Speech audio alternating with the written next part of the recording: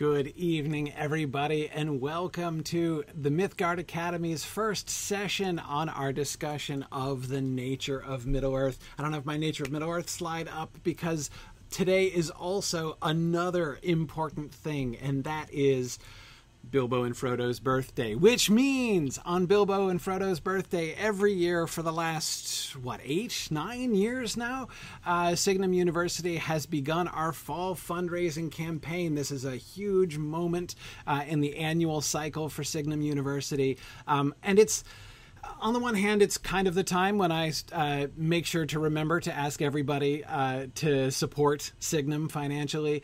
But of course, more importantly, and the part that I like best is it's the time when we celebrate the folks who have made Signum University possible. So I'm going to share some stuff from this past year. I won't talk for too long, but we got some really exciting things coming up, and then we'll get to our Nature of Middle-earth discussion because it's kind of a twofer here tonight. Yes, happy Hobbit Day to everybody. Yeah, anyway, so, okay, very good. Sorry, I've got a new setup going on tonight, and it's a little distracting, and I'm trying to get everything straight.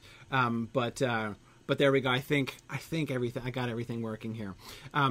Anyway, so, a little reflection first on last year's campaign, which was amazing because we set an all-time record last year. Last year, for Signum University's annual fund, we raised $81,170.27, a record, the most we have ever received in donations in a year ever before, and it was just amazing. So I cannot thank enough all of the people who made this possible. Yeah, Tarlonio in the middle of a pandemic too. I know, right? I mean, it's just been amazing. The generosity it's been blowing me away for years, and recently much more so. So thank you so much to everybody who donated and gave. We have a lot of people give regular monthly donations, which is so valuable to us for being able to kind of predict income and cash flow over the course of the year. But of course, everybody who gives a one-time gift also, that is also very, very much appreciated as well. So thanks to everybody who gave. And let me tell you the goal of this year's campaign. This year, we achieved $88,000 last year, which you remember what the target was last year that I announced?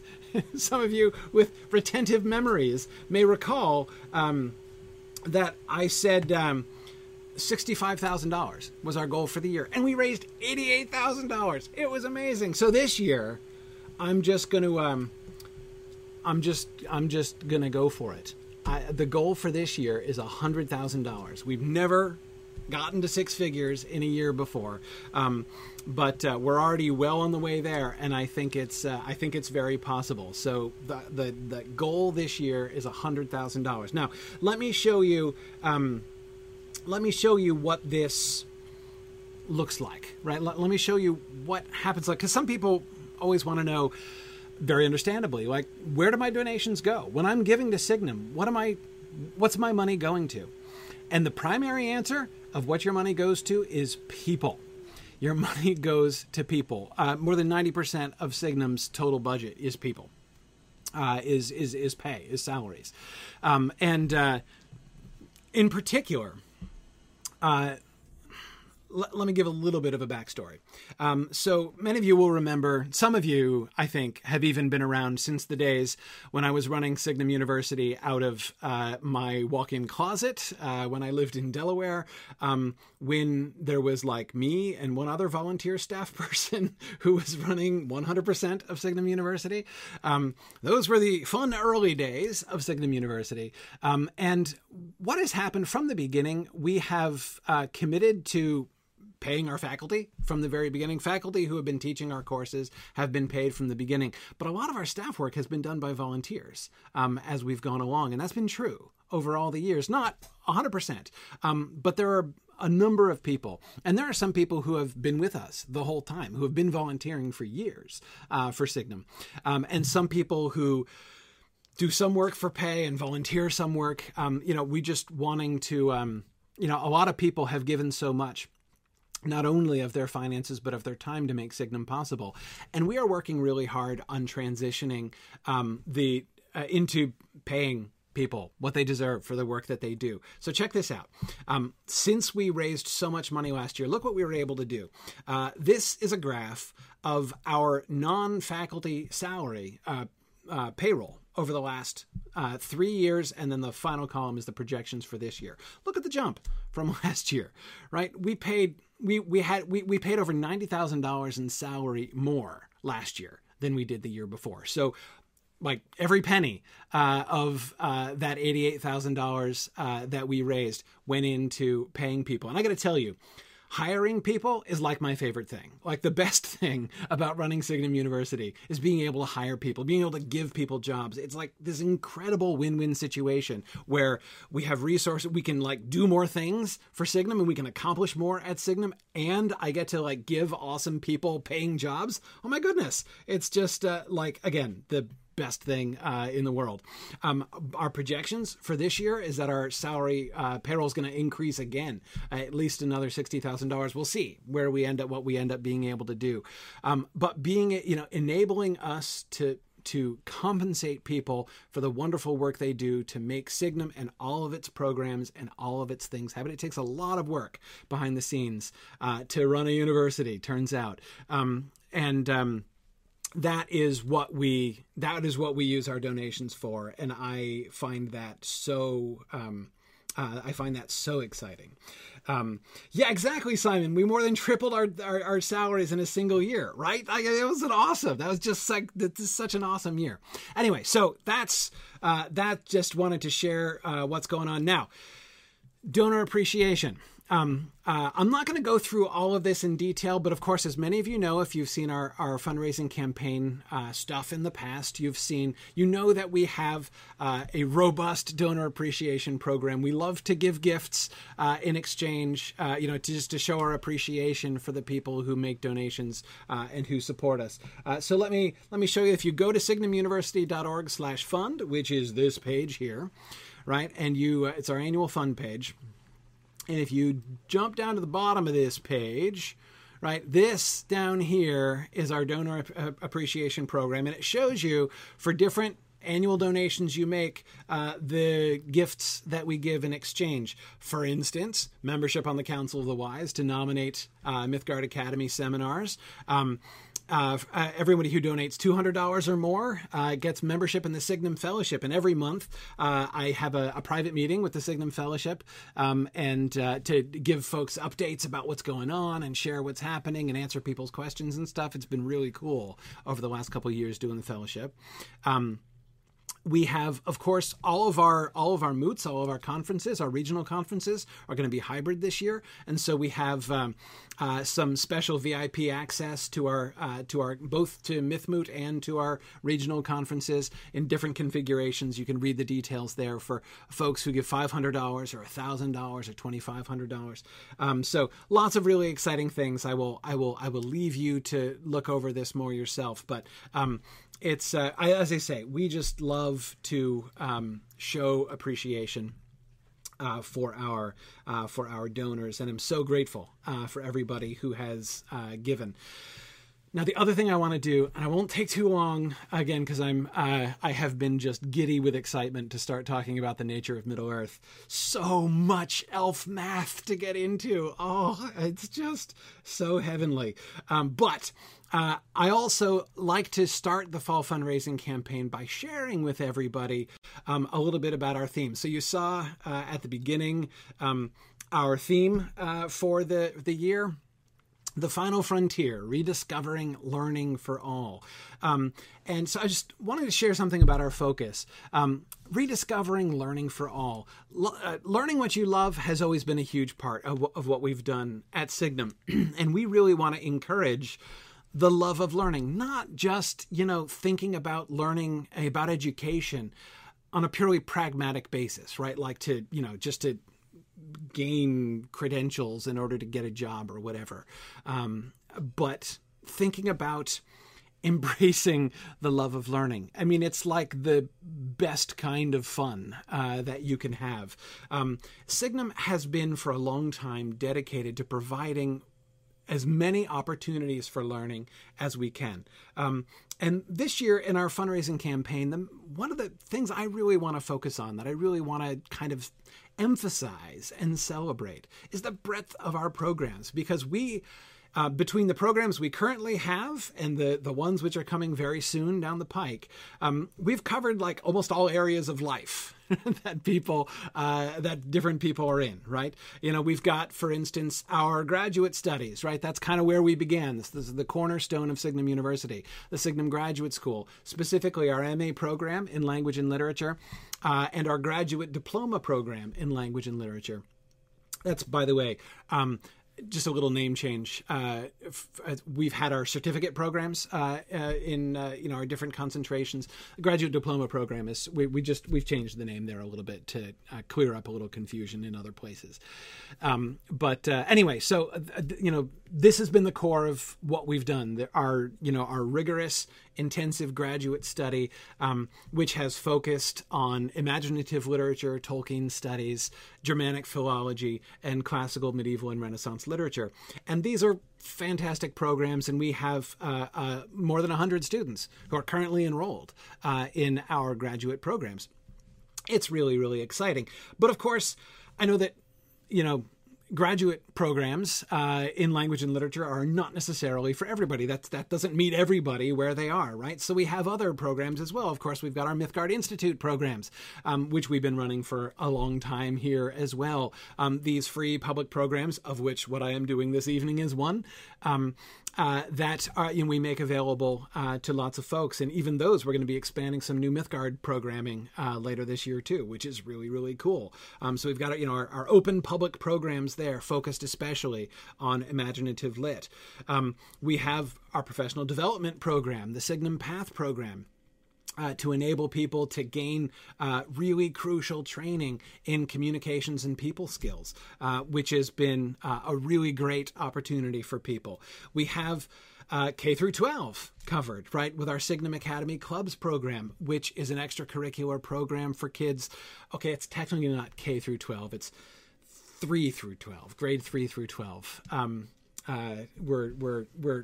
We may get around to expanding to K through 2 someday also, but and of course we have our undergraduate program coming soon. I was talking in last year's campaign about the development of our undergraduate program in the applied humanities, which we're really excited about. That's been a little bit delayed. It's been delayed in the accreditation process, but we're still excited and planning about that.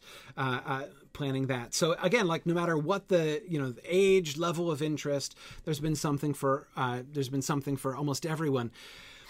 But there's been another dream that I have had for a while to really kind of complete this set, and that is continuing education, like more opportunities to learn random stuff for fun.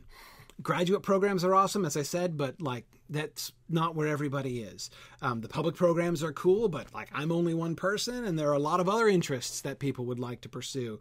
I've wanted to create a program that will enable people to benefit from a wide array of new, high quality, but low pressure avenues for learning. And so I am very pleased to announce that later this year, we will be launching the space program, Signum Portals for Adult Continuing Education. This is going to be really, really cool. Now, we're going to talk about the nature of Middle Earth here in just a minute. So I'm not going to spend more time tonight going into all the details of the space program. But what is going to happen in the space program? You're going to be able to take individual space modules, which are going to be about a month long, which will enable you to do things like learn new languages. Like, have you ever wanted to learn to speak a new language? What about to read a language like Old Norse or Anglo-Saxon? Would you like to study other areas of literature or film or lots of other things, almost anything you could want to do. We're looking into, in our very first round of space modules are going to include things like modules on Japanese anime and modules on mythology and folklore and fairy tales and all kinds of things. So there's going to be like really flexible subscription options to the space program. It's going to be so much fun. So more details coming on the 16th of October. October 16th is going to be the date of our annual webathon. It's always the culminating event of our fundraising campaign. So we're having our webathon on Saturday, the 16th of October. And in that webinar, I will be doing I'll be giving my State of the University address. And in my State of the University address, I promise to give you all the details about the space program and how it's going to work and how you can sign up and all that kind of thing. And some of the, like, what are the things we're going to be offering first and all that kind of thing. So that is what is coming, and it's going to be really, really fun. Now, last thing is another thing we do in our fundraising campaigns every year, as you guys will remember, is prize drawings. But we're going to do the prize drawing a little bit different this year. Here's how we're going to do it. So every week, I'm going to be giving away a major prize. Okay, we're going to do a drawing, and we're going to do it in this class. Every Wednesday evening in this class, I'm going to do the drawing. And here's how it's going to work. Well, okay, first of all, let me tell you what the winner gets. The winner of the drawing gets a golden ticket, right? You get a golden ticket, which you can redeem for one of 4 options. Either one of our new space modules, one of our Signum Path courses, 1 month of our Signum Academy Clubs subscription, or 1 anytime audit registration for one of our graduate courses. So you can audit one of our graduate courses. You can get a month of clubs. You can get a path course, a 1 month path course, or or one of our new space modules.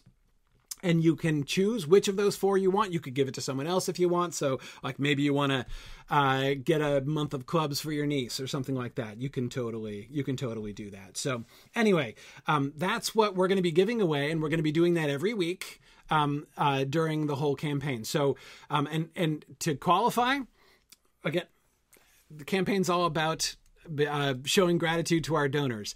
So everybody who makes a donation to Signum University between now and next week will be entered in the drawing. Now, if you are already registered, if you're already doing a monthly donation, then don't worry. You'll be registered. Like whichever week your monthly donation falls in, that will count, and you will be entered in that week.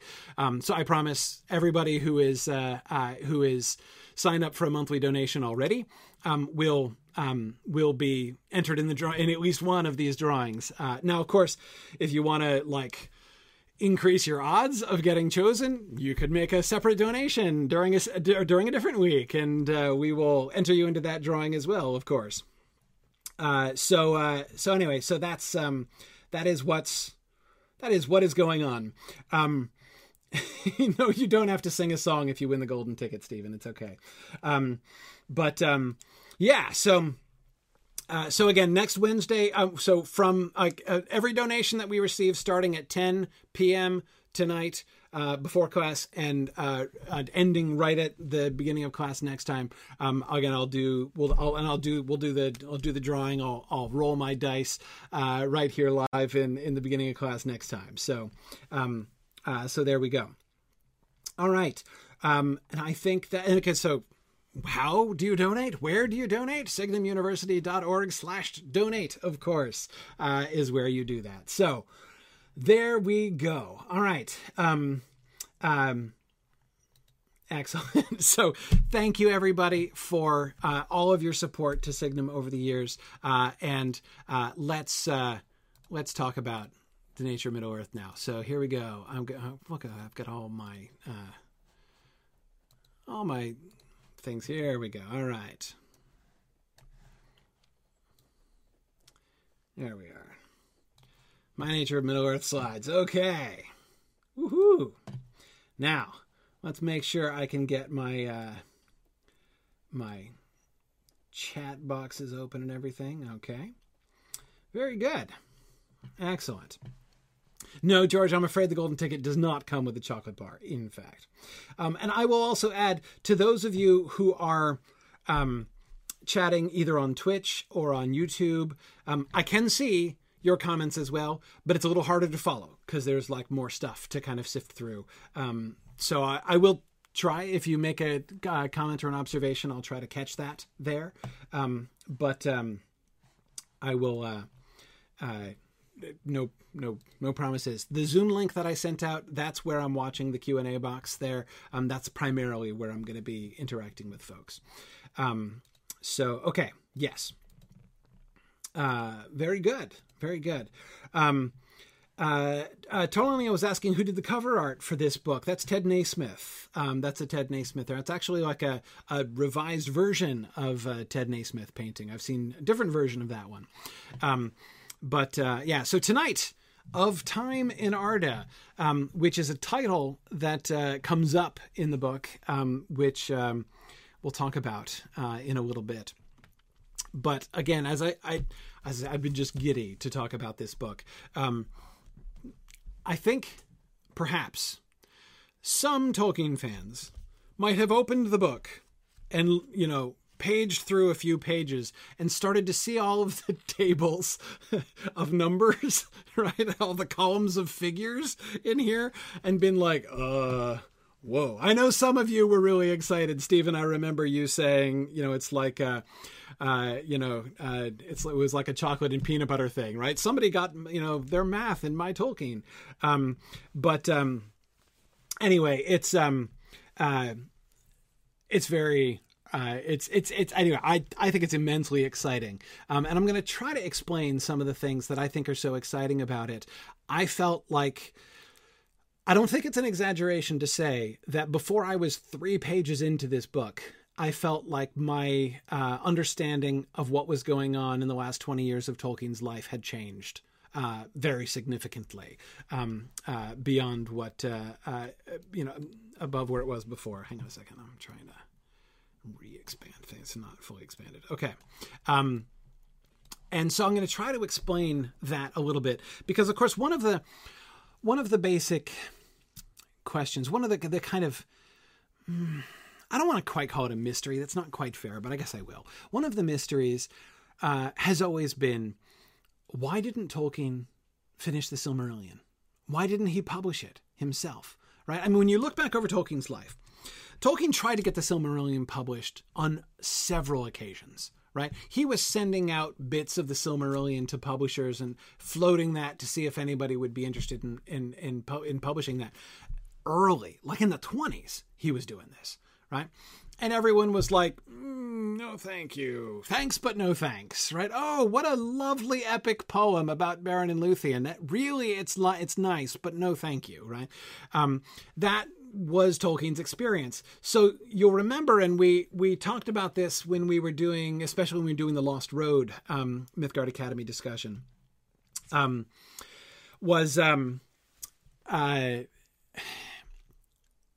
that when he published The Hobbit, when The Hobbit got published and succeeded, right? When The Hobbit was selling like hotcakes, that was the moment when Tolkien knew he had the publisher eating out of his hand, right? And so we were looking, a lot of the text of volume 5 of the History of Middle-earth. Sorry, my bookshelf is right over here, is why I keep looking over there. Volume 5 of the History of Middle-earth, called The Lost Road. A lot of that material is stuff that he was writing and putting together during that time in 1937 when he was like, it's happening, right? The Silmarillion is going to finally be published. Now they'll publish, they love The Hobbit. And so he gets all this stuff together and he's writing all this stuff and he's like, okay, here you go. Here, you want another book? Here's another book. And the publisher's like, that's not exactly what we were thinking of, right? What we'd really like is another Hobbit book, right? Could you write another fun book about hobbits? Not whatever that is, right? And so Tolkien set aside the Silmarillion materials again and started the Hobbit sequel, which of course turned into The Lord of the Rings. So that panned out and was fine. But of course there was another point in the 50s, in the early 50s, when he had written The Lord of the Rings and was trying to get it published, and he did jeopardize the publication of The Lord of the Rings, because of course it was 17 years, right? So his publisher, who had been panting for another Hobbit book, right? When it finally came around, and was not only a delay of 17 years, but was was not the Hobbit book that he was expecting in the first place anyway. But anyway, like, he liked it. Like, the publisher liked The Lord of the Rings. But Tolkien still was, kind of remembering his excitement, I think, of, like 15 years before, and saying, okay, you can, if you like The Lord of the Rings, then let's publish that. But I want you to publish the Silmarillion with it, right? That's what I want to happen. And they said no. They said no, and he went, and he was flirting with this other publisher, and then they said no. Anyway, that's then The Lord of the Rings gets published.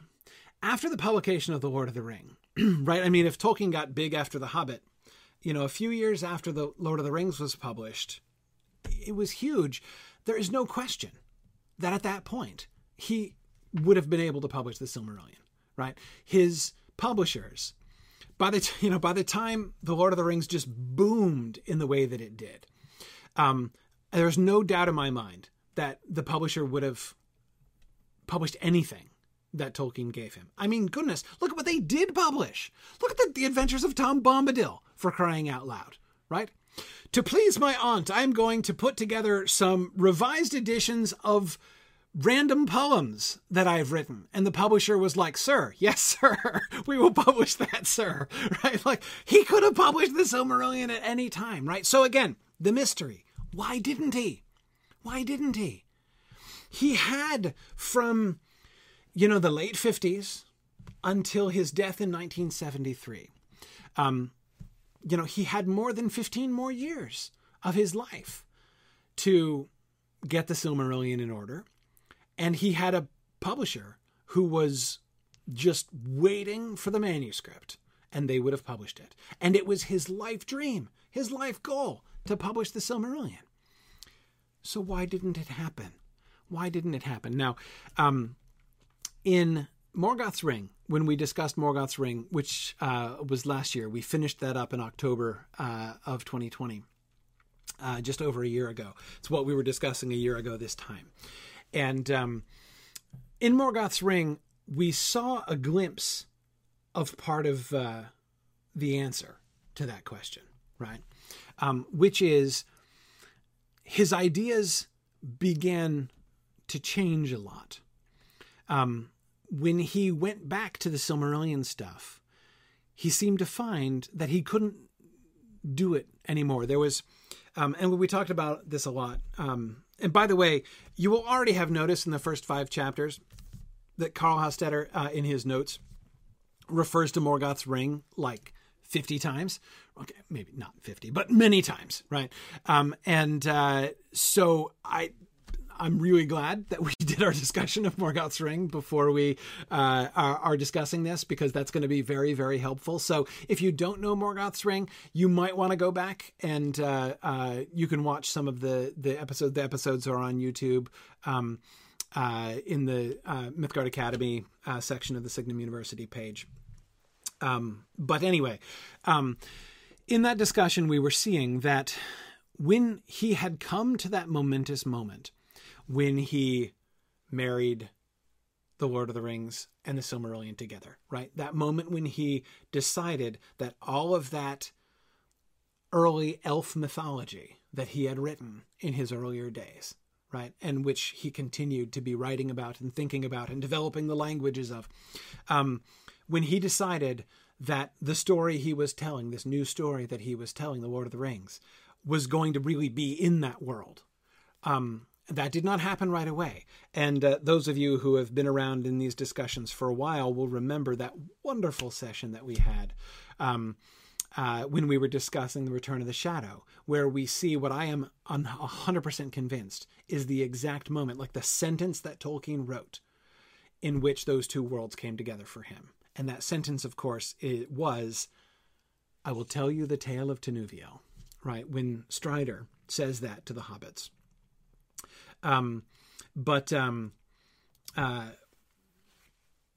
Anyway, that was the moment. But after that moment, when he went back to the Silmarillion, he found it had changed, right? It had been brought into a completely different kind of story. And he couldn't go back to the heroic legends, just the heroic legends and mythology that he had before.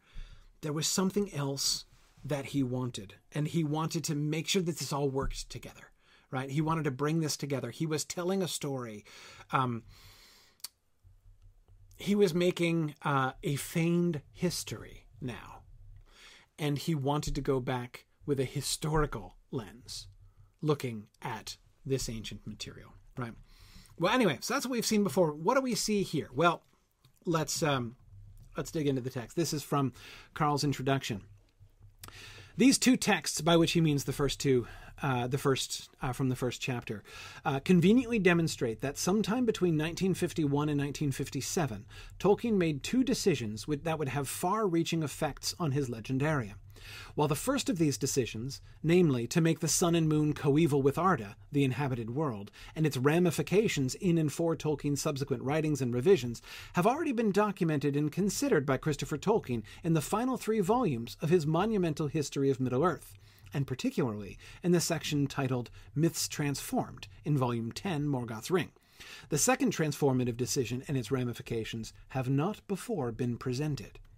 As the second of these two texts shows, Tolkien had by 1957 decided that the number of sun years in a year of the trees, or Valian year, that is a year as it was passing in Valinor, should be greatly increased from the previous rate of 10 sun years equals 1 Valian year to a new rate of 144 sun years equals 1 Valian year, and thus vastly expanded the length of time in sun years of the events recorded in the annals of Valinor and subsequent chronologies dated in Valian years. Okay, now, I certainly agree with Carl that that's a huge deal, right? That's a big, big old deal that he goes from 10 to 144. But let's think about that shift a little bit. Well, hang on a second. Before we think about that shift, let's not skip over the first shift. Because this is something we did talk about quite a bit when we talked about Morgoth's Ring. And that is Tolkien's, I almost said temptation. That's pejorative of me. I shouldn't do that.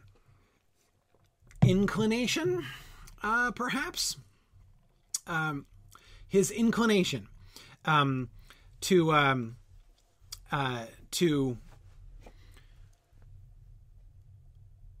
bring the mythology of the elder days into line, to make it consistent, essentially, with the understanding of modern science. Right? That's what he kept doing. Right? What we see him doing consistently in that stage of things. Now. Yeah, Bruce says no, go with temptation. Yeah, no, I hear that. Okay, so here's the thing. And I think it's true that Christopher Tolkien did present Myths Transformed and like his version of the Ainulindale, where the sun is there from the beginning, where the world is round and the sun is there from the beginning, right? But those of you who did that discussion with me will remember that I certainly, and I think most of you guys who discussed that book with me rather hated it. And we were all expressing very great gratitude for the lovely woman who read his draft and said, I really like the old flat earth version better. And he seemed to go with that, right? He seemed to go with that. we see him continuing to think it through. This whole it needs to work with the way that we understand the world. In Myths Transformed, it's true. But again, even there, it didn't seem definite that he was going to do it, right? Now, here's the other thing.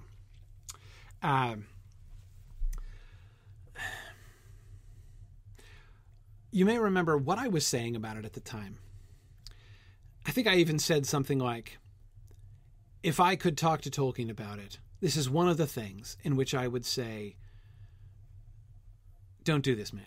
Right? In which I would want to give him advice, right? And the advice that I would have wanted to give was, it seemed like he was limiting himself. It seemed like he was limiting himself under a kind of an artificial restraint, if you see what I mean. There seemed to be, to me, one linchpin, or perhaps one final tether that was restraining his world, and getting in the way, conflicting in his mind, clearly conflicting with his mythological tendencies. And that one tether was his assertion that Middle-earth is our world. If he were just, and as I was saying in the last class, if he would just cut it free, right? Cut that last tie and say, you know what? This isn't our world. It's not our world. So it's okay. It doesn't matter. Because again, the problem was, he's like, well, the elves can't be wrong about the history of the world. Like, we know that the world wasn't actually flat and then became round. We know the sun really was there before the earth, right? And so the elves would know that. They wouldn't tell stories about creation that were incorrect, because they would have learned it from the Valar, who certainly knew on account of being there, right? So the elf mythology, the elf stories, the elf legends of creation and the formation of the world have to be true. They have to be right? So they have to be consistent to some extent with science, or at least science, the scientific understanding, of Tolkien's time. And again, I was like, look, if we just could just cut that cord, right? Set it free, set Middle-earth free. Don't make it be our world. There's no reason for it to be our world. Right? It's okay. And, and we were talking about, like, well, we can kind of understand, that it was, oh, and sorry, Chad, I'm not remembering. Can somebody remind me of the name of the woman who gave him that feedback? Mrs. Who, I'm forgetting her name. If you guys could look that up. Ferrer. Thank you, Greg. Catherine Ferrer. That was it. Catherine Ferrer. Yes, we were all grateful to Mrs. Ferrer. Anyway, so I said, just cut the cord, Tolkien, and then your world can be free, right? Then you can do whatever you want, and you don't have to have this artificial constraint imposed upon your world, right? That is what I feel like the first 3 pages of this book gave me a new understanding of. I was seeing it merely as something holding him back, right? Something like almost like a kind of obligation, almost like that he felt like he had to fulfill, right? But I think we begin to see the answer in the second paragraph, in the other transformative decision. On the one hand, it seems a relatively simple thing. He already had the concept. The years of the trees are longer than the years of the sun, right? So years as they pass in Middle-earth, they don't count time the same way in Valinor. Now, of course, the question of years was really important because he had been, for a couple decades already, writing annals, right? Catalogs, chronological catalogs of events as they happen. And so, when your whole narrative, or the vast majority of your narrative, now mind, Christopher Tolkien did not retain the annals structure in the published Silmarillion. But a very great deal of the prose which Christopher Tolkien has published in the published Silmarillion is taken from the annals that Tolkien wrote. And so when a great deal of your prose has a date at the start of it, you think about these things, right? Clearly. So he'd already decided that it was going to be bigger. Now, 10 to 1. 10 to 1, right? This gives us a glimpse into the way he was thinking about that. And I think there are two interesting things that jump out to me, right? One is it's a significant ratio. It's not like 2 to 1 or 3 to 1 or 1.5 to 1 or something like that, right? It's not just that the Valyrian years were a little bit longer. They're much longer, order of magnitude longer than the years of Middle-earth. So we can see already that he wanted this wide gap between the years as they counted them in Valinor and the years as they counted them in Middle-earth. One thing that we see as he's coming back and revising this in 1957 is that he wants 2 orders of magnitude. He decides that 10 is not cutting it, right? And he wants 144. He wants this to be, again, a whole other order of magnitude greater in difference. So we see him thinking bigger already in terms of that. But notice also, it's not just, and it should be much longer. He didn't change it from 10 to 100. He changed it from 10 to 144, right? Do you see the significance there? Or the implications, I guess I should say, of that? Just that simple fact. Base 12, right? We've got, on Bilbo's birthday to be celebrating 1 gross is, of course, appropriate. I agree, Rachel.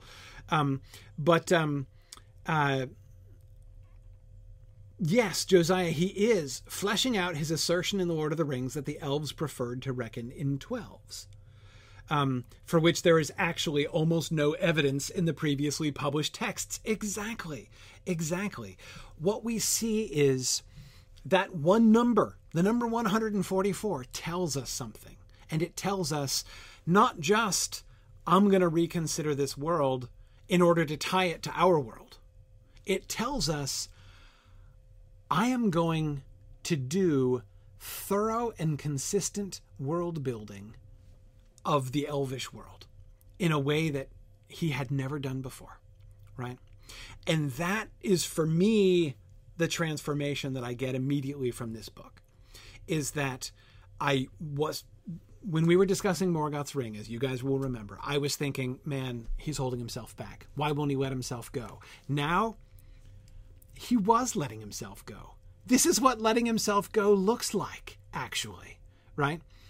Because what he's doing is world building, is actually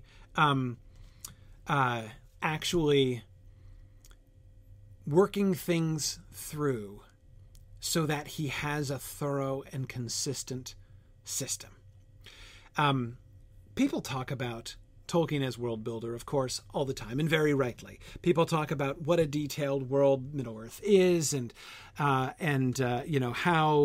real it feels, right? But of course, even in The Lord of the Rings, there is one part of that world which is a little bit conspicuous for not being that detailed.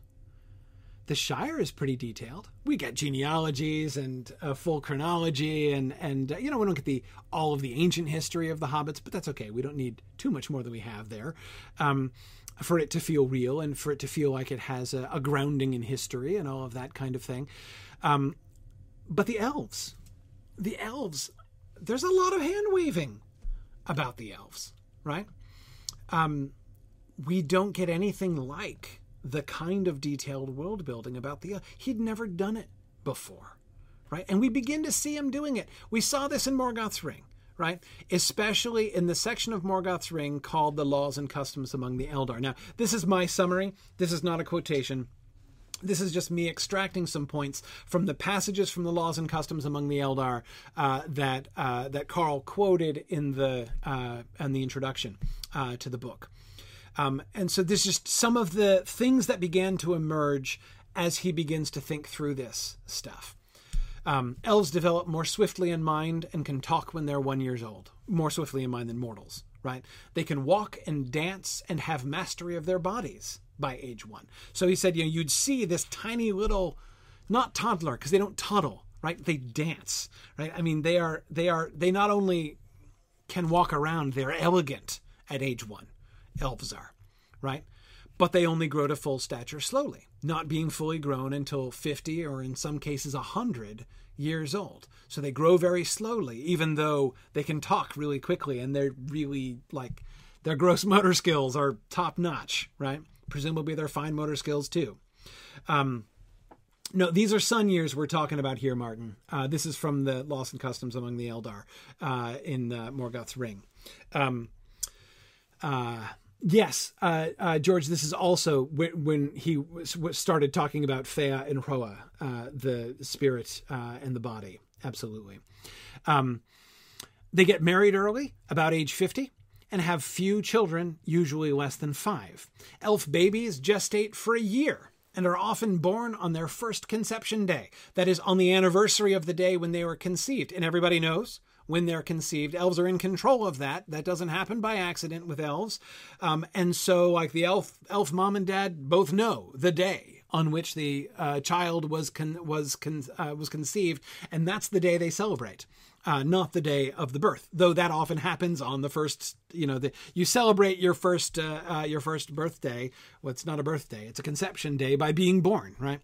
A greater share of the strength of mind and body goes forth into the begetting and bearing of children than among mortals. That is, of the parents, of both parents, father and mother, but especially the mother, but the father too. Anyway, this is some of the things that emerged that he talked about, and in some detail, in the Laws and Customs among the Eldar. Now, Morgoth's Ring quiz. How many of you remember when he started writing the Laws and Customs among the Eldar? When did this come up? What was he doing? How did that come about, the writing of the Laws and Customs among the... He didn't just sit down and say, I shall write a bunch of things, which I shall call the Laws and Customs among the Eldar. Right? That's not what happened. What happened? Yes, James, exactly. James and Greg and Josiah. Yeah. The death of Muriel. He was reworking the story, and he got up to the death of Muriel, the birth of Feanor and the death of Muriel. And at that point, he paused for a very long time. And an enormous amount of text emerged, right? Because he didn't know how it worked. He had the legend already. At least a version of it. Feanor, that is. But what it meant to conceive Feanor and give birth to Feanor, and what happened to Muriel after she died, and what it meant to remarry, and all these things, like, all of a sudden, it opened up all of these questions to which he needed an answer, because he was asking a totally different set of questions than he used to be asking. Again, once the Silmarillion material merged with the Lord of the Rings material, when those became the same world, he's now writing a totally different kind of story, and thus asking completely different questions than when he was just writing mythology back in the teens and 20s. So now he's asking, so he begins to answer these questions. He begins to talk about elvish marriage and pregnancy and growth and birth and it kept going, lots and lots of other things, right? So all of this stuff emerges from the story, right? But again, the impulse that we see is this world-building impulse. He'd never answered these questions before. We knew more, he had done more world-building about dwarves, honestly, than he had about elves. As far as this kind of rigorous world-building is concerned, at that point, he had done more with dwarves, because he'd written in a sense, more about the dwarves, like in The Hobbit, and even later on in the way that was developed in The Lord of the Rings. Again, I'm not saying he wasn't interested in elves. I'm not saying that they were an afterthought. I'm saying that these kinds of questions, he hadn't asked about them, right? Arthur,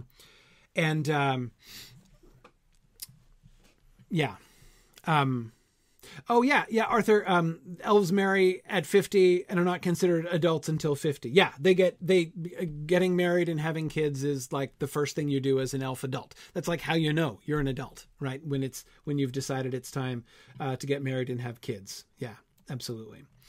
Stephen, that's a really wonderful comparison. Stephen covers comparing it to that moment in The Return of the King, when Pippin suddenly starts wondering about Gandalf's history. Remember, as they're walking into the throne room at Minas Tirith, and Pippin, who's known Gandalf for years, is suddenly saying to himself things like, who was Gandalf anyway? When did he come into the world? And when would he leave it? Right?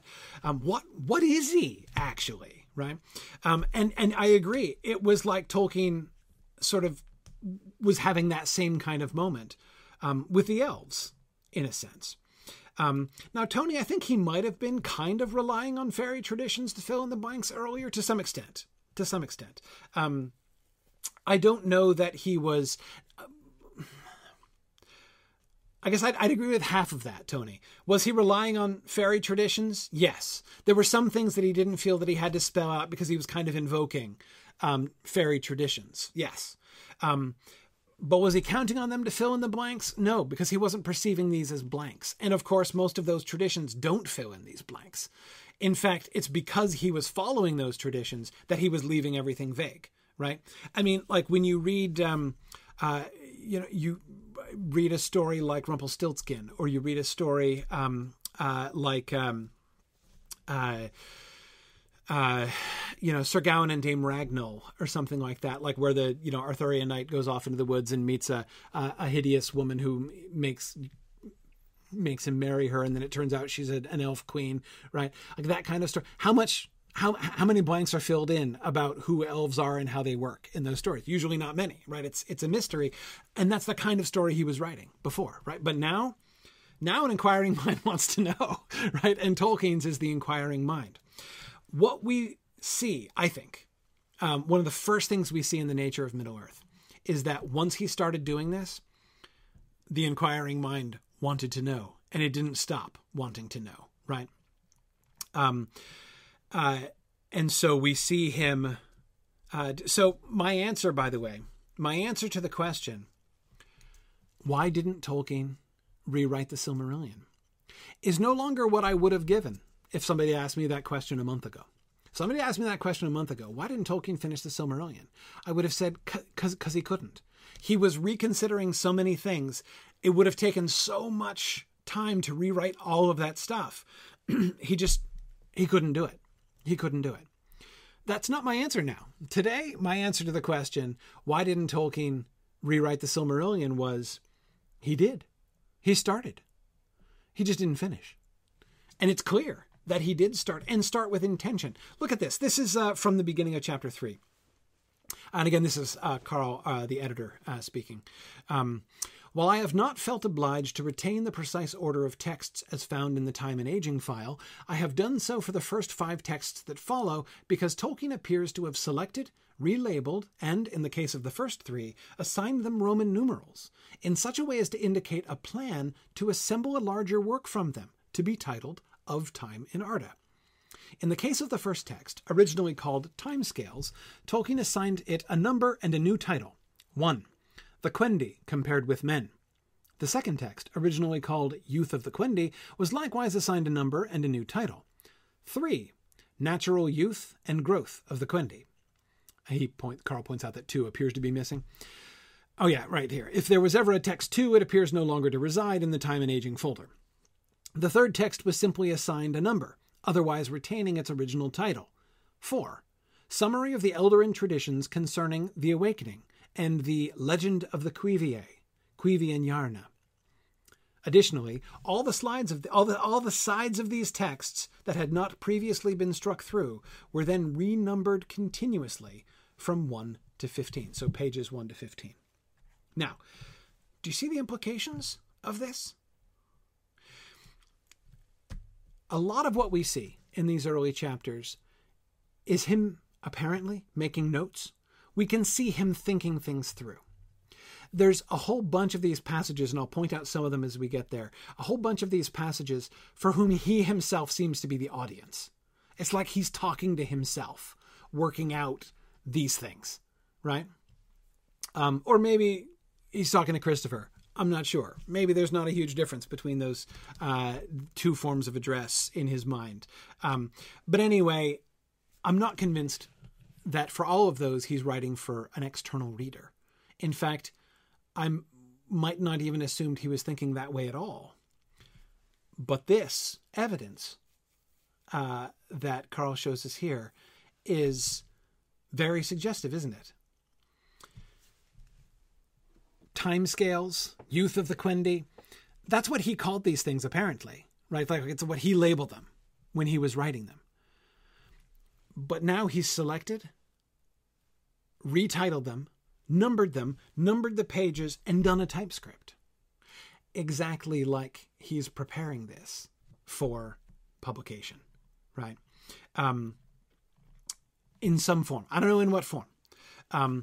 Josiah, maybe it was future appendices. Maybe that's, in fact, what he was thinking of, right? I don't know. But it does seem that he has in mind publication here, that he actually means this stuff to come together. So again, my answer to the question, why didn't he ever rewrite this? He did. Here it is. Here's him beginning it. And this looks a lot like some of the things that we saw back in 1937, back in the Lost Road, when we were discussing that, when we see him beginning to try to put things in order for publication, right? And when we did that, by the way, when we saw that in 1937, what we saw is that there was no Silmarillion, really. Not as we think of it, not as a one-volume thing. He was going to publish a whole series of mini-books, right? The Annals and the Quenta Silmarillion and the Tree of Tongues, remember, and the Embarcanta and the Ainu Indole, right? All of those were going to be separate, but not necessarily separately bound volumes, right? But it was not just going to be one continuous book.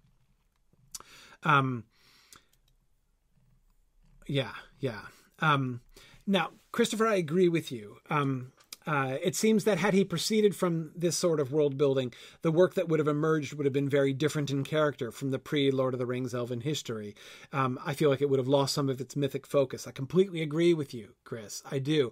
But it no longer feels to me like the same situation that I was dreading, honestly, when we were talking about Myths Transformed. We'll see if we can get around to why I think that. But anyway, okay. So let's dig in. This is not the official start. We've been talking about this for some time. But let's go back to chapter 1 here. From here, I'm going to mostly go in order.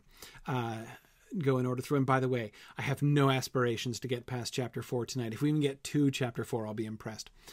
But that's okay. It'll take as long as it takes. There are 12 tree hours in each Valian day, 144 days in each Valian year. But each Valian year equals 144 mortal years. Therefore, one Valian day equals one mortal year, and one tree hour equals approximately one mortal month. Time is recorded, for mortal purposes, during the days of the trees thus: VY, that is Valian year, 100, V day, 136, V hour, 9. That would be how you would record the 9th month of the 136th sun year of the 100th Valian year. Okay. In Middle-earth, originally, the Quendi appreciated and aged in 144 mortal years, or yen, as mortals in one mortal year. Therefore, when they went to Aman, they felt no change. But those who remained soon felt the necessary rate of mortality or aging. After the death of the trees and the ruin of Beleriand, the rate was about 12 years, equals one mortal year. The elves awoke in Valian year 1050, and reached Aman in 1133, after 83 Valian years, which felt as 83 years to them, but was, actually, 11,952 mortal years. Men awoke in Valian year 1150, or 100 Valian years later, 14,400 mortal years. Okay, so they woke up 14,000 mortal years after the elves awoke. Okay, now, what does all this mean?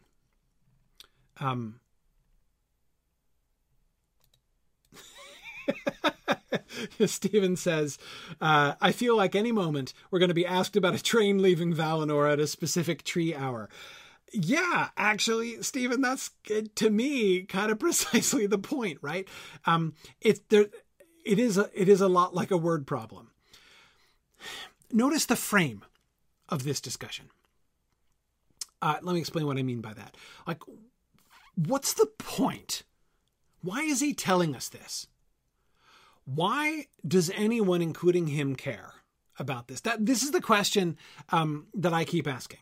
Why should we care? And why does he care? Those won't necessarily always be exactly the same answer, but why does he care and why should we care about this stuff, right? Okay.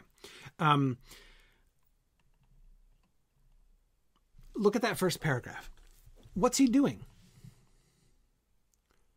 What's he doing here, right? What he's doing is summed up in that last sentence. The most kind of boring sentence of the whole paragraph, right? Time is recorded during the days of the trees thus. VY 100, V day 136, V hour 9 equals the 9th month of the 136th sun year of the 100th Valian year. Do you see what he's doing? He's translating. He's translating Valian dates to mortal dates. Valian dates to Middle-earth dates. That's what he's doing. He's giving us the key, right? Giving us the key so that we can perform that translation. Because presumably, whatever else this is leading up to, right? Whatever else this is leading up to, it's leading up to the annals of Aman, right? And the annals of Beleriand, which he'd already spent years drafting. And remember from Morgoth's Ring, he's revising heavily during this period, right? So we know he's not abandoning the annals plan, right? The annals as a vehicle, as a literary vehicle, right? So what is this meant to be? What's the opposite of an appendix? It's like a prologue, I guess, as part of a prologue to the polished summary. I mean, this is going to be, by the way, I'll be interested to see as we go along what kind of evidence we get for this. We were talking, as I already mentioned, back when we discussed The Lost Road, about the evidence that we could see of what the Silmarillion in his head looked like, right? That thing that he wanted published, what was that thing that he wanted published? What was the thing in his head? I'm going to be interested to see as we go through the nature of Middle-earth, what kind of evidence we get about what the Silmarillion looks like in his head now. And this, I think, is one little indicator. I'm guessing that book part thing of Time in Arda that he was talking about there is going to be something like a prologue to the annals to give us some context and make sure that we can understand things, right?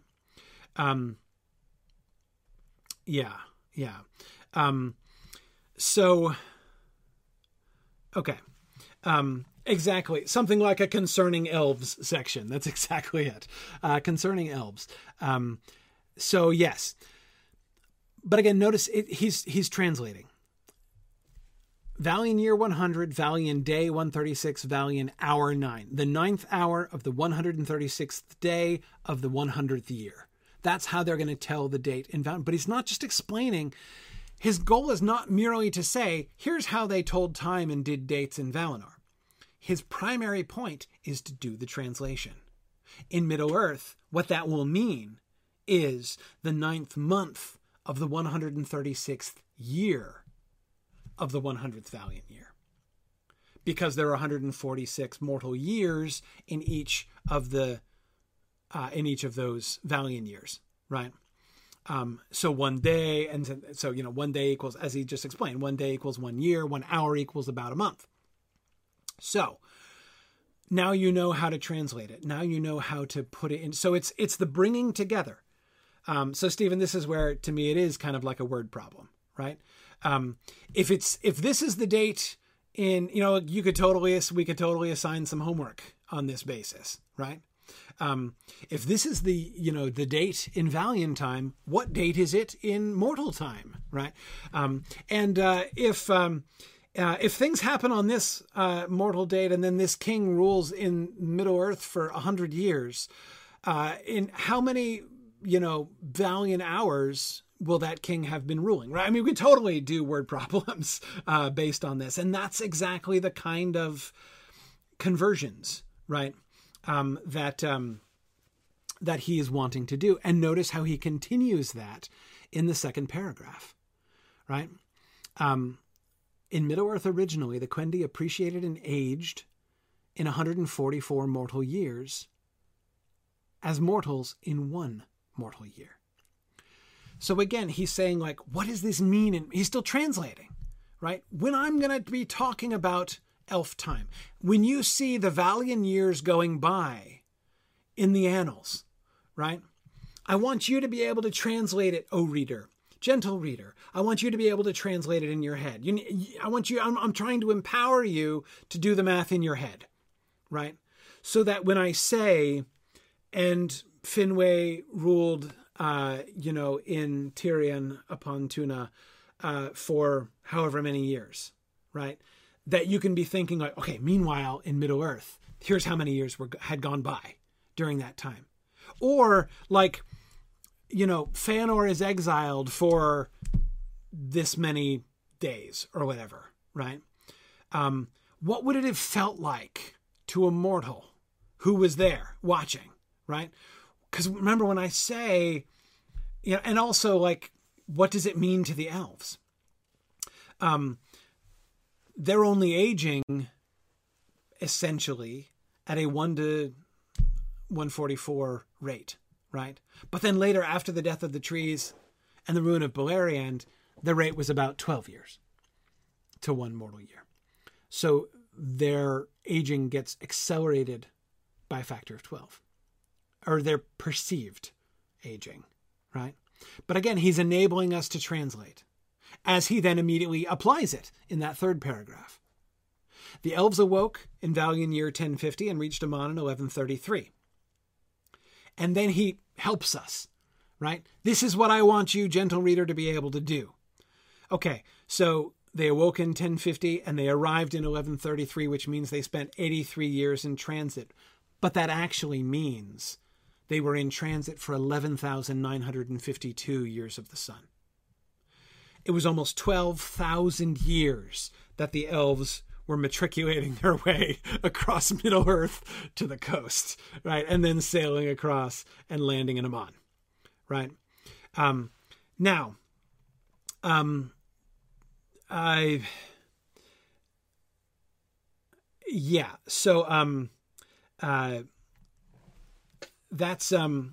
Josiah says, this brings a whole new meaning to the lingerers. Yes. Or faint-hearted loiterers, Josiah. Yeah. Loitering for an extra few millennia right there on the coast. Yes. Anna wants to know, how could they even walk that slowly? I know, right? I mean, slow walking is what they did. I don't think that they were in continuous motion in one direction that whole time. Though, Anna, it's another word problem, right? If the elves set out in Valiant year 1050 and arrived in 1133 and they traversed, X number of leagues, what was the average speed of the we don't want to do that one. Because again, I don't think that necessarily is the thing. Yes, Arthur suggests that speech is not the only thing the elves taught to the Ents, apparently. Yes, exactly. That's right. So no, Stephen, I'm not going to be assigning homework. I'm not going to be assigning word problems. But as I said, I mean, they practically write themselves, don't they? Men awoke in Valian year 1050. They woke 100 Valian years later, which is actually 14,400 mortal years later. Now, you'll remember that Christopher Tolkien was pointing this out in Morgoth's Ring, that when Tolkien was trying to make the awakening of the sun work and everything, one of the problems he was having was there's not enough time, right? I mean, he had from the beginning of the race of men to, the wars of Beleriand, it was only a couple hundred years. And he's like, that's not nearly enough time. Even if you multiply it by 10, I don't even know. Now it's easy. 100 years. Yep. That's plenty of time. 14,000 years passed by. Things become a lot easier. Now, anyway, okay. Now I agree with Tony and with what Chris were saying that this kind of migration over 12,000 years is not that far-fetched. In fact, when we look at the history of human migrations, that works actually for an entire society to be moving across. Now, the difference is, unlike, say, human societies migrating out of Africa into Asia, they had a goal. They were actually on a trip, right? They weren't, when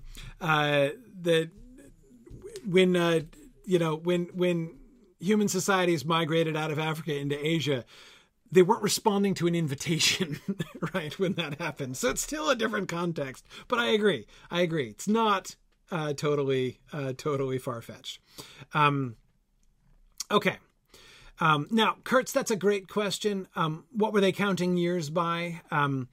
We count by celestial signs. What were they using? We're not told because, of course, this is being counted in Valian years. So I think these years are being counted for them. I think it's the Valar who are counting these years, right? And the elves are going to learn this count of years, right? But at the time, I don't think the elves didn't know it was 1050 in Valian years when they awoke by Cuiviénen. As I don't believe they actually knew that. Okay, let's keep going. In a revised scheme, this is from chapter 2 now.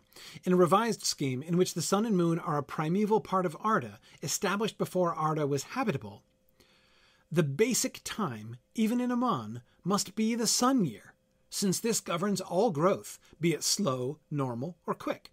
But the sun day need not be observed, since Valinor was domed over. Pause. Those of you who did Morgoth's Ring will remember this, but for those who didn't, of course, there were several things, and we saw this tension a lot, when Tolkien wanted to say, okay, no, let's make it work. The sun and moon are there from day one. No more, flower of Telperion in the sky. No. There's a sun and the moon, and there's the earth that orbits them and everything, and the elves knew that perfectly well, and obviously the Valar knew. Anyway, we saw that there were a bunch of places where there was tension between mythological elements of the original stories, which Tolkien loved, and the newer sort of, at least sort of quasi-scientific version of the myths. And we saw that there were several places where he was willing to compromise, several places where he let the mythological version of the story go in order to make the new conception work. But there were some things he wouldn't compromise on, mercifully. One of those was the two trees of Valinor. And not only that the two trees existed, but that the light of the two trees and the waxing and waning of the two trees should be the light of Valinor, that Valinor existed under the light of the two trees. So how does that work when the sun and moon are already in the sky and the Earth is orbiting it and Valinor is on the Earth, right? How does that work? And his answer to this problem was Varda makes a dome. Varda encases Valinor within an opaque dome. So the sun and moon do not shine in Valinor. Instead, the trees within it and illuminating the dome underneath, that's where the light of Valinor comes from. So that's, Aidan, that is since when Valinor was domed over. That was his solution to this problem. So, okay. So again, days and nights, Sundays and nights, meaningless in Valinor because they don't even see the sun, right? The seasons still change. So the sun years, yes, that's still relevant because they still have the 4 seasons in Valinor because it's on the Earth and we're revolving around the sun. So yeah, we've got seasons. So sun year, yes. Sunday, no, because we don't see the sun rising and setting. Hence, the basic equivalent of Valian time and Middle-earth time, VT and MT, will be 1 Valian day or tree day equals 1 sun year. All multiplications or divisions of this were by 12. Hence, the Valian month had 12 Valian days. 12 years, the Valian year, again, had 12 Valian months, 144 years. Okay, so 12 Valian days equals 12 years, because 1 Valian day equals 1 year. And the Valian year, which is called a yen, had 12 Valian months, right? So since 1 month has 12 days, so he's establishing the divisions, right? We have a year and we divide the year into 12 months, which is a good start, but then we go astray, right? Then we divide the 12 months into 30-ish days, right? And then we divide the days into 24 hours, which is close but no cigar. And then we divide the 24 hours into 60 minutes, which is like, what? 60? Where does that come from? And then we divide the 60 minutes into 60 seconds, concerning which, see above, right? So that's how we do these things. And partly this is based on how the sun and the moon work, right? Why 30 day? Why the 30? Well, the month has its root in the moon, right? So we've got the waxing and waning cycles of the moon. We've got the days and nights. So the 24 hours and the months, they're kind of programmed into Middle-earth based on what we actually experience with the movement of the sun and moon. Take the sun and moon out of the equation, and what can you do? Nice, even, base 12 divisions across the board. And that's how the elves and Valar roll, apparently, right? So 1 Valian year equals 12 Valian months. 1 Valian month equals 12 Valian days. 1 Valian day equals 12 Valian hours, and so on and so on. Right? Okay. All right.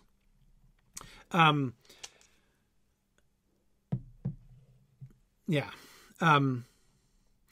Christopher says, I question the need for a month when there wasn't a monthly cycle to track, like the lunar cycle. Yeah, I agree, Chris. But again, notice all they have are divisions, right? They see the convenience of not just measuring everything in years. They want to be able to identify things more narrowly. And notice, remember, they still have a touch point with the mortal world, which is the sun year, according to this schema, right? 1 Valian day is 1 sun year. That's the base. That's the base, Christopher, is the 1 day, right? Because a day of the trees equals 1 year of the sun. Apparently, you got to think Yavanna planned that. Yavanna, who knew better about the changing of the seasons than Yavanna, right? She's totally on top of that. So when she winds up the trees and sets them going, right? She has the trees waxing and waning in time with the change of the seasons, with the revolution of the sun, the revolution of the earth about the sun, right? And then everything else works. So in a sense, Chris, they're not devising months downward from years. They're going upward from days. Every 12 days, we shall call a month. And every 12 months, we shall call a year.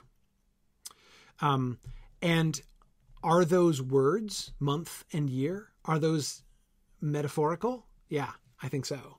In fact, I think they're translational, right? The words months and years are only being used in parallel to the terms we're already used to, right?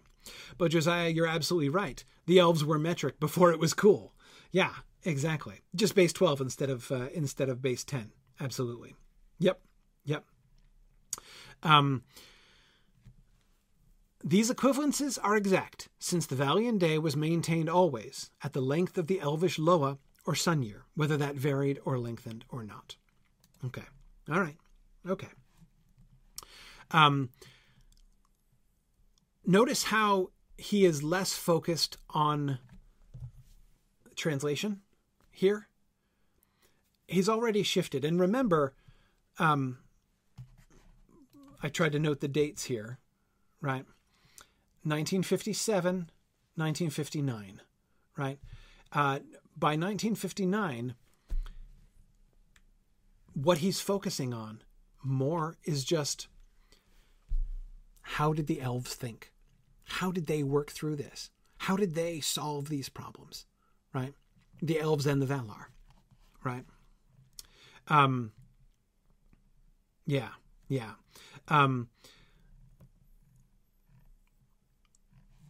Okay, let's keep going. I don't know if you guys all laughed out loud like I did when I got to this place, but come on. Here's Tolkien doing his equivalences, breaking down Elvish time all the way to the minim, right?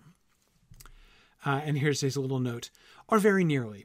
At true value, this would be 35,831,807.9581 minims in a year.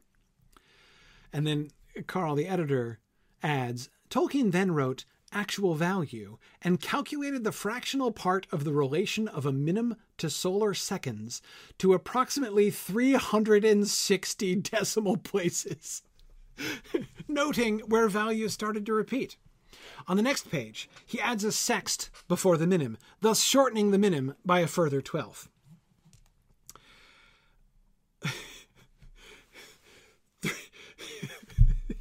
300. This man did not have a calculator. This man, Tolkien, had another piece of paper, the back of another sheet of paper, next to the piece of paper he was writing on. And he started doing long division. And he kept dividing and dividing and dividing for 360 decimal places. 360 decimal places. Why do you do that? Why would anybody ever do that? Well, we only get one hint. Carl has given us one very interesting hint. That he was noting where values started to repeat. See, now, I can understand, Tarloniel, somebody doing long division for fun when they were bored. I can. I really can.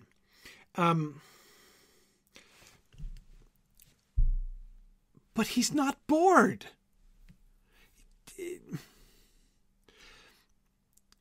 You know, one is tempted to make a joke like, come on, man, get a hobby. But this is his hobby, not long division. but it seems like he's distracting himself from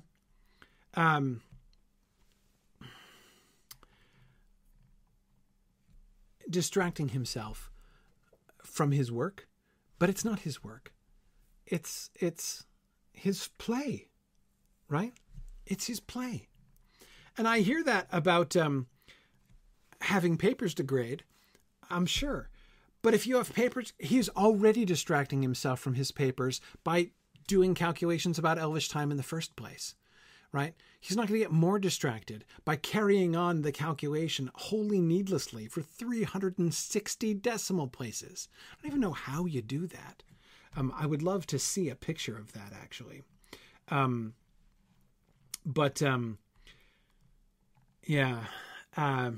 Anyway, but you see the hint? I think we can see a reason why he started doing it.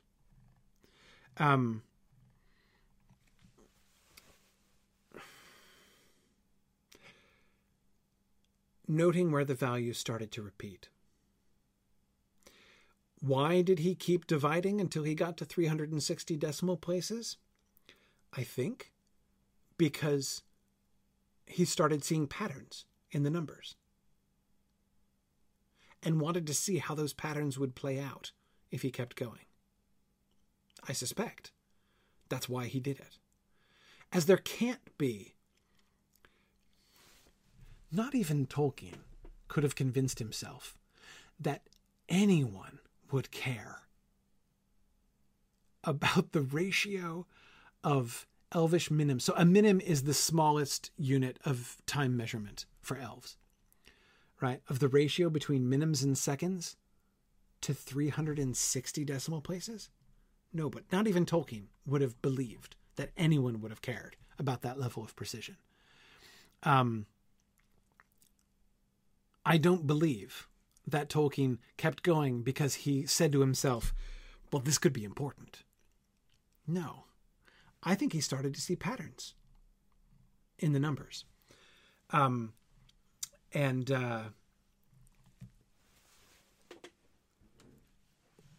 Wanted to see what the patterns would look like. Tolkien loved patterns. We know he loved patterns. Somebody was referring to his newspaper doodles. Yeah. And also I would add, of course, his, what's it called? Heraldry, right? For the different elvish houses. He loved patterns, visual patterns. And I think we have here some evidence that he was interested in numerical patterns as well.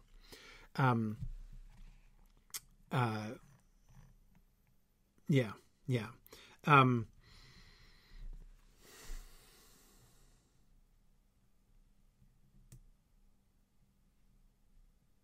I wonder where the values started to repeat. Now I want more information on the 360 decimal places. But anyway. Okay.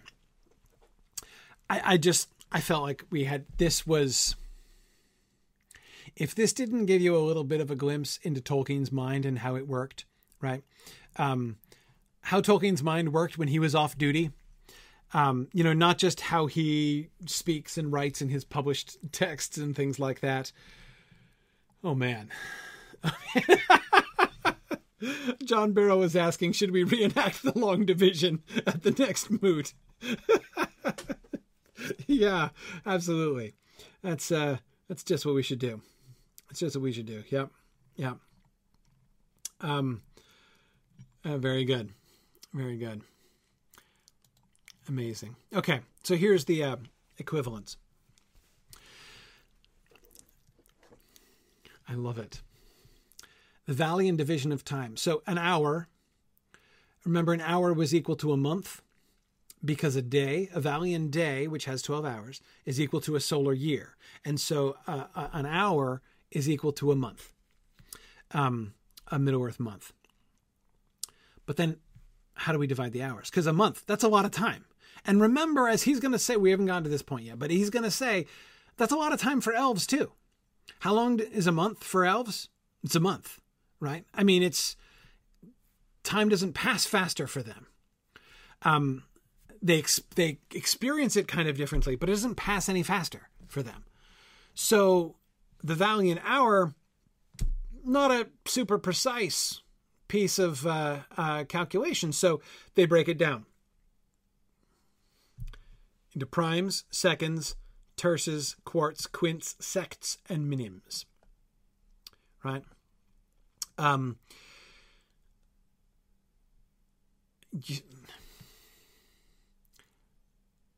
Why would we do minutes and then seconds? The elves are much more sensible, right? Primes, then seconds, then terces, then quarts, then quints, and then sexts, Of course. Obviously. Yeah. And so we get all the way down to a minimum, which is 1/14th of a second. Approximately. Yeah, this is not the actual value, needless to say. But you can see how these things begin to be relevant. Now, here's Josiah, I totally agree. Medieval chronographers would be in love with this system. Absolutely. I think that there are thousands of medieval monks who would have just loved this book so much. So much. They loved this kind of thing. But anyway, then here's the teaser. In the narrative, time lengths of less than the Valian second are seldom mentioned, and less than the Valian quart, which is 2 minutes, practically never. What? In the narrative, it seldom mentions any length of time smaller than a second, which is 5 hours. And less than the Valian quart, practically never. Do you all remember those references to Valian seconds and quarts in the narrative? Me neither. Right? It didn't do it. Right? It didn't do it. In other words, we can see him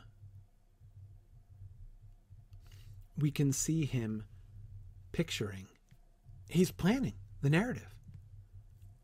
This is not something he's doing instead of rewriting the Silmarillion. He is rewriting this. This is the preamble. This is the prologue to the rewriting of the Silmarillion. He fully intends to rewrite the narrative. And now he has all these shiny new tools, narrative tools to use. Now he can talk about Valian seconds. And the reader will know, because they have this convenient chart, that it's 5 hours, right? And he can say something that happened in a quart, which is 2 minutes. Oh, man.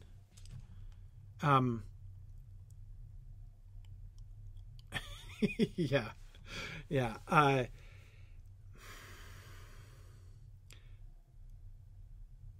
He's going to use it. He fully intends.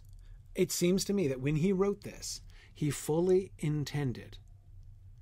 This was just the necessary preliminary undertaking to the full revision of the Silmarillion text. So why didn't he ever rewrite the Silmarillion? He did. At least he started it. Here it is. He's starting it. This is it. He is doing world building, Lynn. Absolutely. Chris, I do think that it's interesting that he's using Latin-derived ordinals. I agree. It is interesting, or a little bit odd. Again, I have to think, obviously that's translational. It's not the word they used. Like, there's obviously a Quenya word for each of those terms. And so I wonder, Chris, if the whole, loose conceptual parallel, not linguistic parallel, but conceptual, sort of narrative parallel between Quenya and Latin. Quenya as Elf Latin was an idea, it was retained as a language of lore, though not used much in conversation. If that influenced this, so that when he wanted English words to translate the Quenya terms into, he went with the Latin in that way. So that's my best guess, Chris, as to why he would have done that. It makes a certain amount of sense in that way. Stephen, you're absolutely right. Signum needs to count down to Mythmoot and Valiant time next year. Yeah, I totally agree.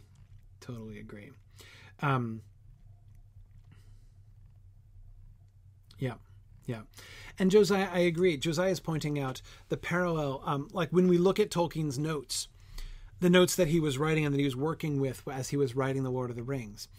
He spent a lot of time working out in careful detail the lunar cycles, so that it would be consistent. And as Josiah says, it doesn't end up being intrusive in the final text. You can read the final text without knowing that he ever did that, right? But it is necessary to make it underlyingly coherent. And yeah, we can see him doing the same thing. He's setting up for the annals, right? Having this in mind and the equivalence in mind, he now knows how to, again, these are the tools that he's going to need in order to narrate these things, right? Absolutely. Yeah. Okay. More stuff. We're getting close to the end of our time here. But hey, we're in chapter 3. That's better than I thought we might get. Okay. The Valar, having entered Arda, and being therefore confined within its life, must also suffer its slow aging, perceiving it as a growing weight upon them, since they are to the total Erma of Arda in many ways similar to the Fear within the corporeal Hroar of the incarnate Hroembari. Time out. Let's do that again. Because I don't know about you, but my mind was blown by this paragraph. Was your mind blown by this paragraph? Because my mind was blown by this paragraph. Let's do it again.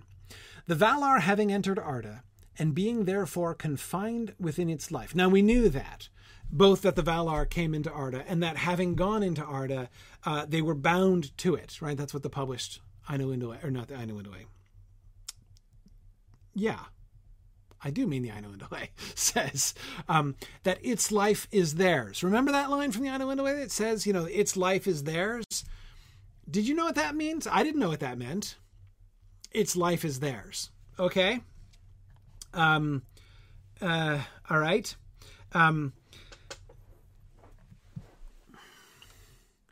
But now it comes to it. Being confined within its life must also suffer its slow aging. So the Valar age. They feel the aging of the world because they are confined within the life of the world, within the life of Arda. Perceiving it, the aging of Arda, as a growing weight upon them, since they are to the total Erma of Arda. Now, Erma means matter, like all of the matter, all of the substance that Arda is made from, right? Yes, okay, so hang on a second. Time out further. Some people are surprised. Yes, the Valar age. Now, this is not new. This we knew. There are several references to the aging of the Valar. That goes back all the way to the Book of Lost Tales, if I'm remembering correctly. But even in later versions, we hear about the aging of the Valar. They do feel the passage of time. They are bound by the passage of time. They don't get gray because they don't have bodies, right? They're not bound to bodies. So, they don't get creaky joints and, need an ointment from Bilbo on his birthday or something like that. But what they do, apparently, they're perceiving it as a growing weight. We know that they were subject, in some sense, to the passing of time. But in what sense to the passing of time? Yes, Stephen, that's why even they will eventually envy men the gift of death. There's that reference in the Aino Indole as well. Yes, exactly. That even the Valar shall envy. Exactly. Okay. So, but wait. So that, the concept that they're subject to aging, little crazy, but we've gotten that before, earlier in the history of Middle-earth. It's the last part of the sentence, which is mind-blowing. Since they are to the total Erma of Arda, in many ways, similar to the Fear within the corporeal Hroar of the incarnate. The soul of an elf or human is to their body as the Valar are to the matter of the world. The physical matter of the world is like the body of the Valar. They inhabit the physical matter of the world like a soul embodies the physical body, indwells the physical body.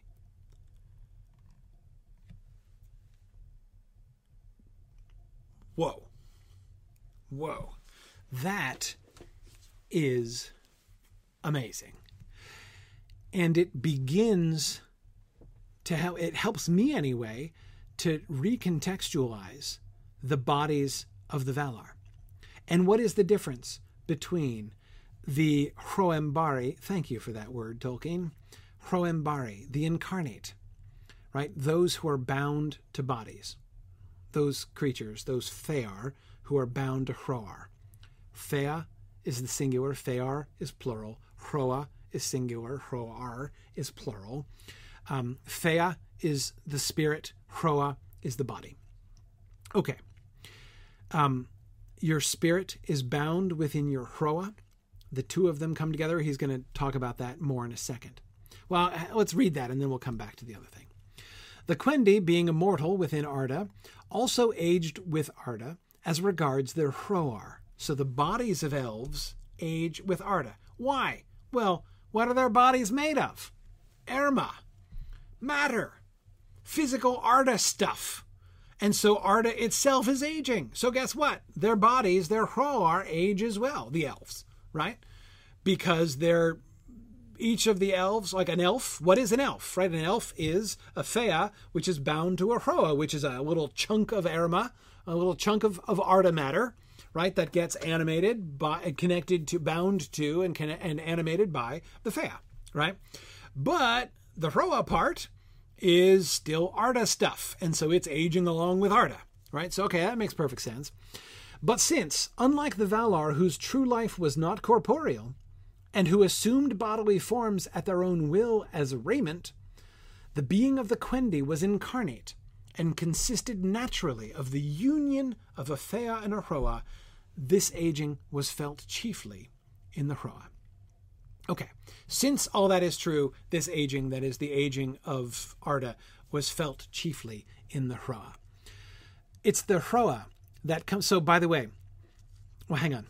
I'll come back to that. It's so much. Okay. So the Valar's true life is not corporeal. The life of the Valar, their being, is the soul that has come into Arda from outside and been bound to Arda as a whole, to the matter of Arda as a whole. And the entirety of Arda is like the body of which they are the soul, right? So what happens then? What are we seeing when Olmos rises out of the waves, right? When we see a physical body for one of the Valar. It's something they assume at their own will as raiment. What does that even mean? Raiment means clothes, sure, but like, what does it mean for them to put on a body like a pair of clothes, right? Well, remember, if the whole Erma, the whole matter of Arda is like their body, it's like they are taking one little bit of Arda stuff, of Erma, right? And they're choosing to like manifest through that. It isn't their body. All of Arda is their body, right? But they're choosing to like show themselves through this one little bit, right? Just for a moment, putting it on like clothing. Drow Snake, it's a little bit like a sock puppet, but not exactly like a sock puppet. And yes, James, Hroembari is the word I've asked for several times. I'm very grateful to receive it. Yes, I am appropriately grateful. Yes. Okay. Yes, Sean Strasberg, you are correct that it sounds like the very atoms of Arda are growing old and getting tired. Yes. Yes. It's unlike the materialistic view of atoms, which view them as fungible and unchanging. You're right. That is correct. That is correct. Okay, hang on. Several of you are asking about Melkor's power. Not going there yet. Not going there yet. We may get there. And if we don't, it's going to come up. It's going to. I'm confident it's going to come up. Yeah.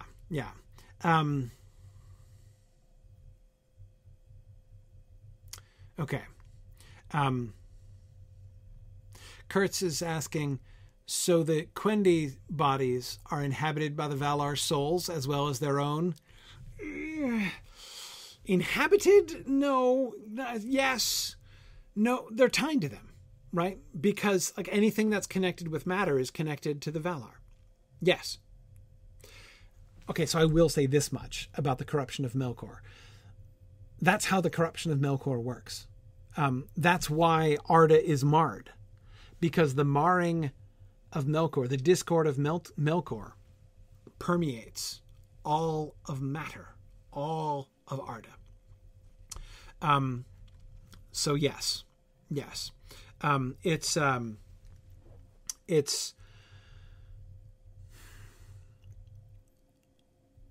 so they're tied to them, but they're not like, it's not like they're possessing them or something, or like, riding shotgun, within the Hroa alongside the Fea of the elf, right? It's not like that. Because again, they're not in that chunk of matter more than any other chunk of matter, right? But they're connected to them. They're tied to them. That's one of the reasons why they're so protective of them, right? They're like their own children. Well, not exactly their own children. They're the children of Iluvatar. And why are they the children of Iluvatar? Because where does the Fea come from? The Hroa is made of Arda stuff, right? But the Fea comes from Iluvatar. The Fea comes from outside. So you get the Fea comes in from outside, the elf Fea comes in from outside and is joined with a little chunk of Arda stuff, of Erma, which becomes the Hroa. And now you've got an incarnate being, a Hroembari, who is the combination of that Fea from outside and that Hroa from within Arda. So you'll notice it's a scale thing, right? What happens with each soul of the Hroembari, of the incarnate, humans and elves, is like a recapitulation.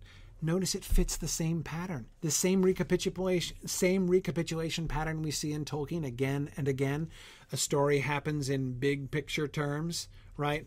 In the first age, you get Fingon and Maedhros in the first age, and you get Sam and Frodo, and the Tower of Cirith Ungol in the third age, right? That, like, the same story gets repeated, but on a smaller scale. It goes all the way down, right? Goes all the way down. This is always happening. Yeah.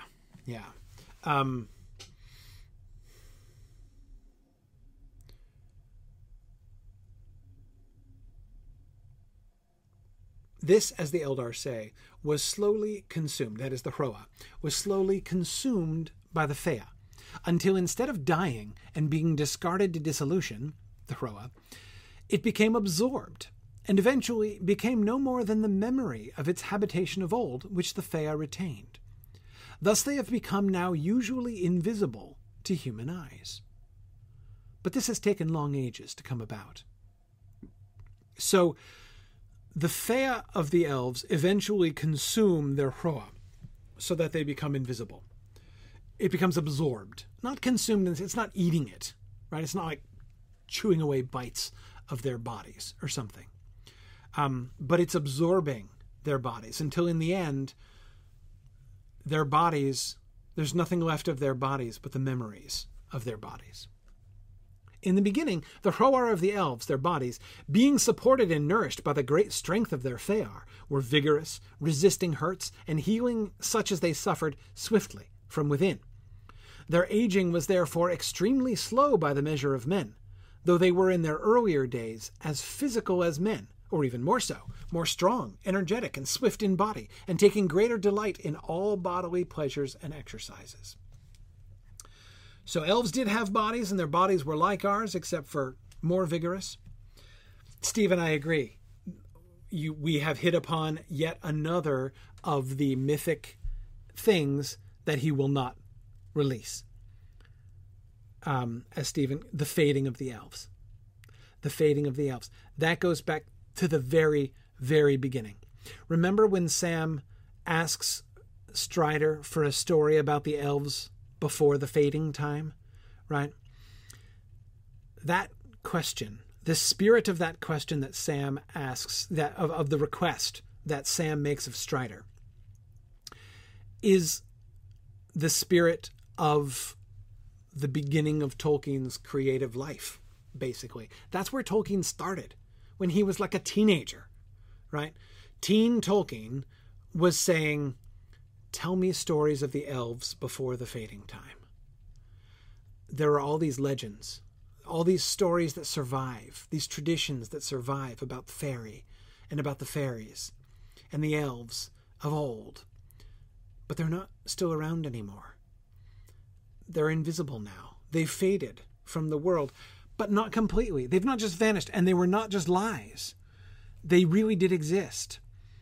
And the world still remembers them, right? This is his world, right? And so, what were they like before the fading time? What was the ancient history of the elves? But it's a given from the beginning. From the beginning of the Book of Lost Tales, the very first thing that we have that he wrote, it's a given that the elves fade, and that in the modern world, right, in our world, elves might still be there, but not in the same way that they used to, right? Because it's the fading time now.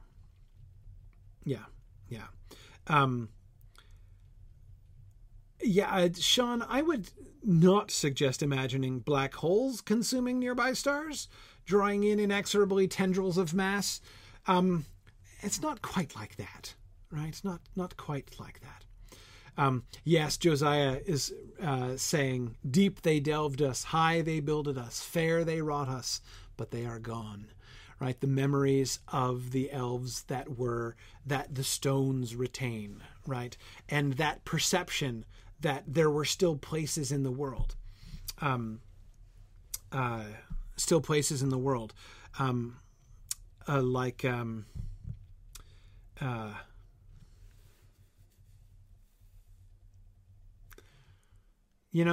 castle with the tower, Tyrion among the trees. Why am I blanking on the English name of the thing? It's not Winchester. That's Warwick. Thank you. Good grief. Thank you, guys. Thank you. Warwick. Yes, Warwick. Warwick apparently is one of them. One of those places that retains the memory of the elves. And you can read about this in Tyrion Among the Trees. Okay. So there's another thing. So is he mythologizing his world? No, he's not stripping it of mythology. He's not changing his approach. But what he's doing, it's more like a marriage, as that was the metaphor I kept using in talking about Morgoth's Ring. Marrying the historical and chronological narrative of a story like The Lord of the Rings, right? With the mythology and stories of the elder days. I want both, says Tolkien, right? And so that's, I think, what we're getting and what he's doing here. So, George, yes, when Galadriel says, I will diminish, yes, this is the same thing. That's what she's talking about. She is consenting. It was the resistance to fading that was her temptation, right? She knows. It's coming. She feels it coming. And she doesn't want it to come. She resists. Until she doesn't. And that's why it's really important for her to say, I shall diminish and pass into the west and remain Galadriel. Absolutely. Good. Okay. All right. Well, that was an excellent start, folks. We got to the beginning of chapter 3. So this is why you'll notice I did not publish a reading schedule because the last time I did that, how many weeks did my reading schedule for Morgoth's Ring cover? 12? Wasn't it 12? Didn't I map Morgoth's Ring out in 12 sessions last time? We actually took 28 sessions to discuss Morgoth's Ring, and I don't apologize for that. And I'm not going to apologize here either. We are going to take as long as it takes to discuss this book. 20 to 30 sessions is what I expect. So let's say read through chapter 6 next time. Maybe probably won't get past 5, but read to 6 and we'll see where we're going. So chapter 6, no, don't worry, John, I'm not going to take 144 sessions. That's not the plan.